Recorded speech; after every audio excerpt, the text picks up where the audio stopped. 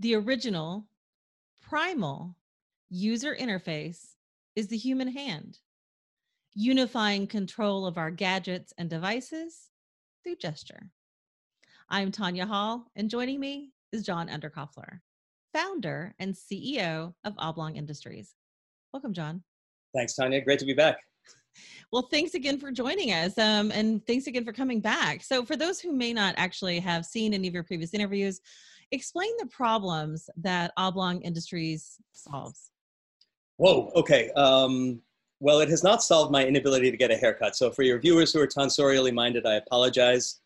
I'm going to get this fixed shortly. You can just cover that part of the screen. Oblong has been around since about 2006, 2007. We've been on a mission really to, I don't want to say reform, but to advance the state of user interface, which from my point of view, from my money, and from Oblong's point of view, is in a kind of dire state of stasis. The converse of that, and has been at the core of our thesis at Oblong all along, is if you can build a real new UI, get it broadly out into the world, then you will enable unimaginable new kinds of work, enable new kinds of value creation, and a whole bunch of other stuff, not just quantitative, but qualitative. It's not that people would be able to do more things the same things faster, but we're talking about letting people do entirely new kinds of things. And all of this really for us comes to a head in the manifestation as Mezzanine, which is our product family around collaboration. Because if I had to name one thing that our current very, very old conception of UI doesn't let people do, it's collaborate, right? The UI that's on your smartphone, on your tablet, on your laptop, on your desktop machine is fine. It's very sparkly and very nice, but it was always and only ever intended to serve the needs of one person at a time. So this fundamental idea that, yeah, we need to work together. We're only going to make it through the 21st century if we figure out how to collaborate in really deep ways as a species, as organizations, as peoples, as nations, as governments, whatever it is going to require collaboration. But these tools, these digital tools that we've based our entire society on, are not ready for collaboration, not at least the way I know that it could be. So Oblong really is in the business of solving the collaboration problem through the lens of new user interface. You're a pioneer in the user interface gesture control universe. In fact, to help set the stage, give us a brief summary of your contributions to movies, Minority Report, and Iron Man. Well, whether they were contributions or not is really for you and your viewers to decide. I can just sort of describe what happened. But I view it in kind of three phases. One was that as a researcher and a graduate student at the MIT Media Lab back in the late 80s and early and mid, and unfortunately for my parents also moving into the late 90s, I was obsessed with the idea of UI, which is still where I'm working. And the idea that, you know, that there was the opportunity to do something really new and really huge that could change how humankind works with digital systems and make it a much more sort of human-centric proposition. And in those earliest experiments, I was already saying that, well, you know, we're not making great use of human hands, right? When they're on a keyboard, that's okay if you're typing text, if you're actually typing into a keyboard to emulate human language. But if you're using a mouse, then you're taking all of the degrees of freedom that this incredible instrument has, and you're kind of lopping it off, as it were, and just going down to kind of integer X and Y as you push the mouse around the mouse pad, or your finger around the trackpad on your machine. So drop the mouse and let your hands do what hands do. Let them pick up objects and move things around. Let them, you know, grab objects and bring them toward you, to understand them, to move objects around in space. And that led to a series of systems that I built at MIT that we called the Luminous Room. And it was the idea that you'd break open the display and let the pixels actually go onto surfaces in the room. So the pixels aren't trapped in the display anymore, as they are still today. They live on tables and on the floor and on the walls and wherever you might need to interact. And that interaction happens through hands, and often hands that are holding, you know, different objects that kind of work as tools or handles into the space. And those experiments were pretty exhilarating. They became very popular demos at the Media Lab. And one of the things that they did was to catch the attention of Alex McDowell, who was the production designer or the production designer-elect, to use political terms, for the just greenlit film Minority Report. And this was in 2000 when I first met Alex. He saw the stuff I'd been doing at the Media Lab and said, wait a minute, this really solves the biggest design problem we have in Spielberg's film, which is what are computers going to look like? Well, not only what will they look like, how will people interact with them? And Spielberg had said, please tell me, don't tell me it's going to be keyboard and mice 50 years from now, which was when the movie was set. Let's do something new. And Alex felt that this idea of human hands, of big expanses of pixels, really was the answer to that question. So on Thanksgiving Day 2000, I moved out to LA and joined the art department, the production crew of Minority Report, spent the next year of my life designing. Actually, I was responsible for all of the future tech that was seen in the movie. I didn't invent all of it myself, but curating it, inventing some of it, bolting it all together so it read as a coherent universe. And the biggest piece that I spent the most time on, because it was closest to home, was this future gestural, spatial, collaborative interface for the Tom Cruise character, and then increasingly other characters in the film's pre-crime scenes, the sort of forensic pre-detection scenes, to use. And the proposition there, from a filmic point of view, was the precogs are, for those of you who haven't seen the film, the precogs are, sadly floating around in their little milky bath, dreaming of violent crime all day long. Their dreams are kind of being transduced into video form and pictures. How, as a Tom Cruise super cop, can you make sense of all of those, that big jumble of images and video previsions or precognitions, so that you know where the crime is going to take place, who the perpetrator is, who the victim or victims are, what time it, what, where, when, who, and how, all that stuff. So you can scramble your police force to get there and intercept the crime before it happens. So this was a job for UI. This was a job not for AI, which Spielberg had already tackled the year or two before, but for UI. And secretly, that was my mission in designing this stuff, to show how powerful an appropriately designed UI could be. These are some of the best detectives in the world, but without these tools, without the UI to assist them, to kind of put on almost like gloves, which we will get to in a second, they don't have enough reach. And so the idea was, in those scenes, there's a giant curved screen, a vast expanse of pixels that can hold more information than one of these little screens. And that's a fundamental idea. Like, can you see enough? Can you see enough here? Well, yes, if it's a shopping list. No, if you're a city planner, or no, if you're, a security operator that needs to understand what's happening at the Port of Los Angeles, or any other kind of global scale problem space, or a brain surgeon, or whatever it is. So you need more pixels, you need more display space to understand the problem at scale. And then, how do you interact with it? Well, you're not, there with your face pressed up against all these pixels. You've backed off so you can see the whole thing, and that's where gesture comes in. Because gesture is, that incredible human, pointing in particular is where we have to sort of zero in, because pointing is that human reflex and human ability. It is a gesture that is spatial, so it connects your body in a visual sense to distant bits of information. And it does it in a social way so that other people who are looking at you can tell what you're pointing at. So the simple proposition there was, let's let the machine also understand what's being pointed at. And suddenly you've got action at a distance. You've got a whole bunch of images that you need to work with. Well, just grab them from across the room. You can see them, you can point at them. Your eyes have incredible fidelity and angular accuracy, so does pointing. Grab it, move it, juxtapose it, use a whole gestural language to operate this kind of mega visual space.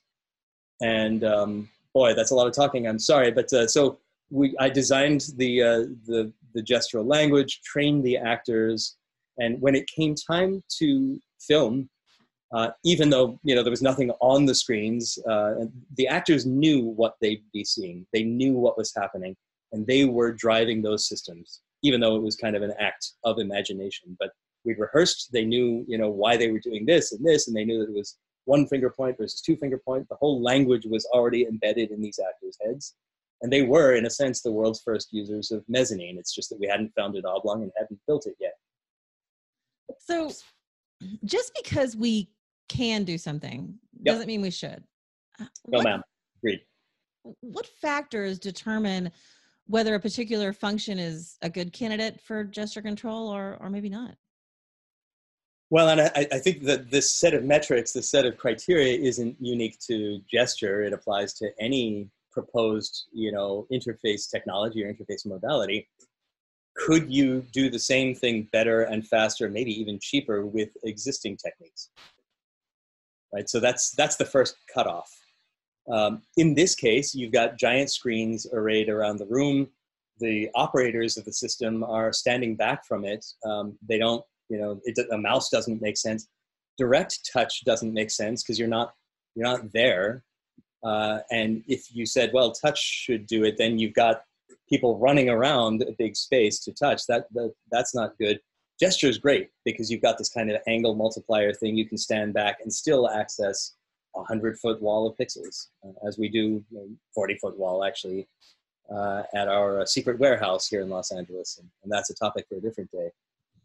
On the other hand, if there were some existing methodology or interface modality that could get at the needs of some system that you're designing or planning, there's no need to reach for something just because it's new or just because it's sort of technically exciting. So it has to be motivated. When you reach for a new UI technology, it should be motivated by something. Are the underlying technologies needed to implement mobile device gesture control mature enough to be effective today? I think we're about to learn. And there's we know that almost all of the major smartphone handset, do we still say handset? I'd like to. Handset manufacturers are incorporating some or other, technology around gesture control or depth sensing. Everybody's got some version of this in here. I think that the underlying technologies, the raw technologies, are probably close enough to do some interesting things. The question, and it's going to play out in real time now, is how they're being applied. What do you get to do with gesture control or proximity control or eye tracking or whatever the application is in the context of a phone and the phone's existing UI. Is there any merit in employing the talent of or creativity of musicians, stage performers, dancers, or other artists in helping maybe formulate gesture UI?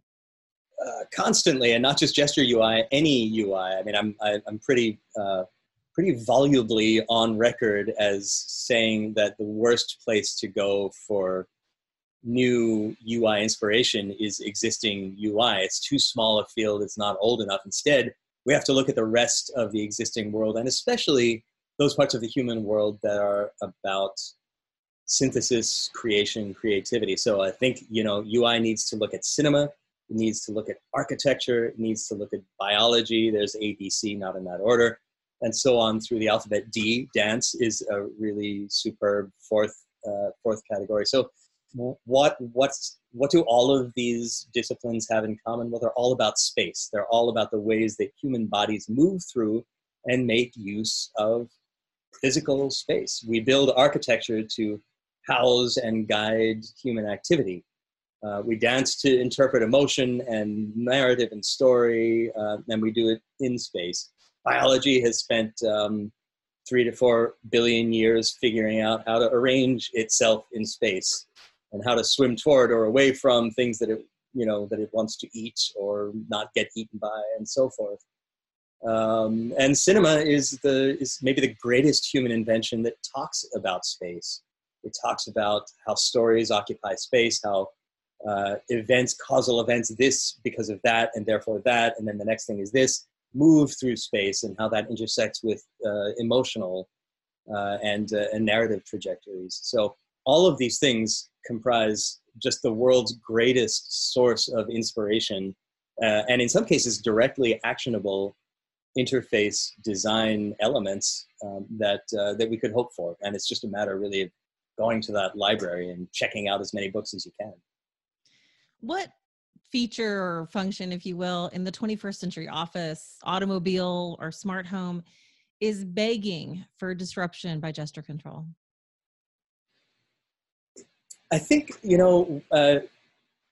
we're, as technology inventors, practitioners, whatever you want to call us, we tend to think in very isolated and modular, isolated and not nearly modular enough ways, which is kind of the whole history of technology-based invention. It's sort of one device, one invention, and often in isolation from a larger context. So where I'm going with that, because I can tell already from the sentence that it's not clear, is that we see gesture control being applied to video games that we know will be hooked up to someone's, impressively large TV in their living room, but just that one device. I think gesture, this is really important, more generally, spatial interface. So whether you're using your hands, whether your phone, is newly a thing that can point accurately around the room, whether you have just happen to have this on my desk. It's a new 3D printed model.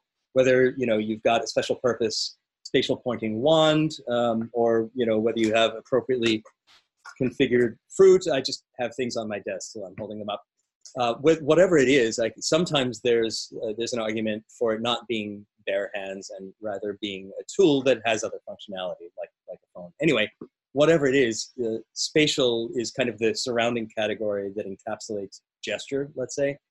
But whether it's gesture or whether it's more generally spatial control, if you're in the middle of a room and that room has a whole lot of devices, as rooms increasingly do, I think there's an enormous opportunity, like a human cognitive opportunity, a commercial opportunity for whoever figures this out, a UI opportunity for someone to do the right thing finally and give us a better future around bringing all of the functionality of these different devices together through a single UI, a spatial UI, right? So if it's the phone, great. If your phone can point at the thermostat, the smart thermostat, and your TV, and if you can drag the show that you're watching in the living room from that TV to the kitchen, because you've got to go in and get some, health conscious yeast snaps or Entenmann's donuts or whatever it is you need to get, or up to your bedroom because you want to, finish your Alfred Hitchcock Presents show,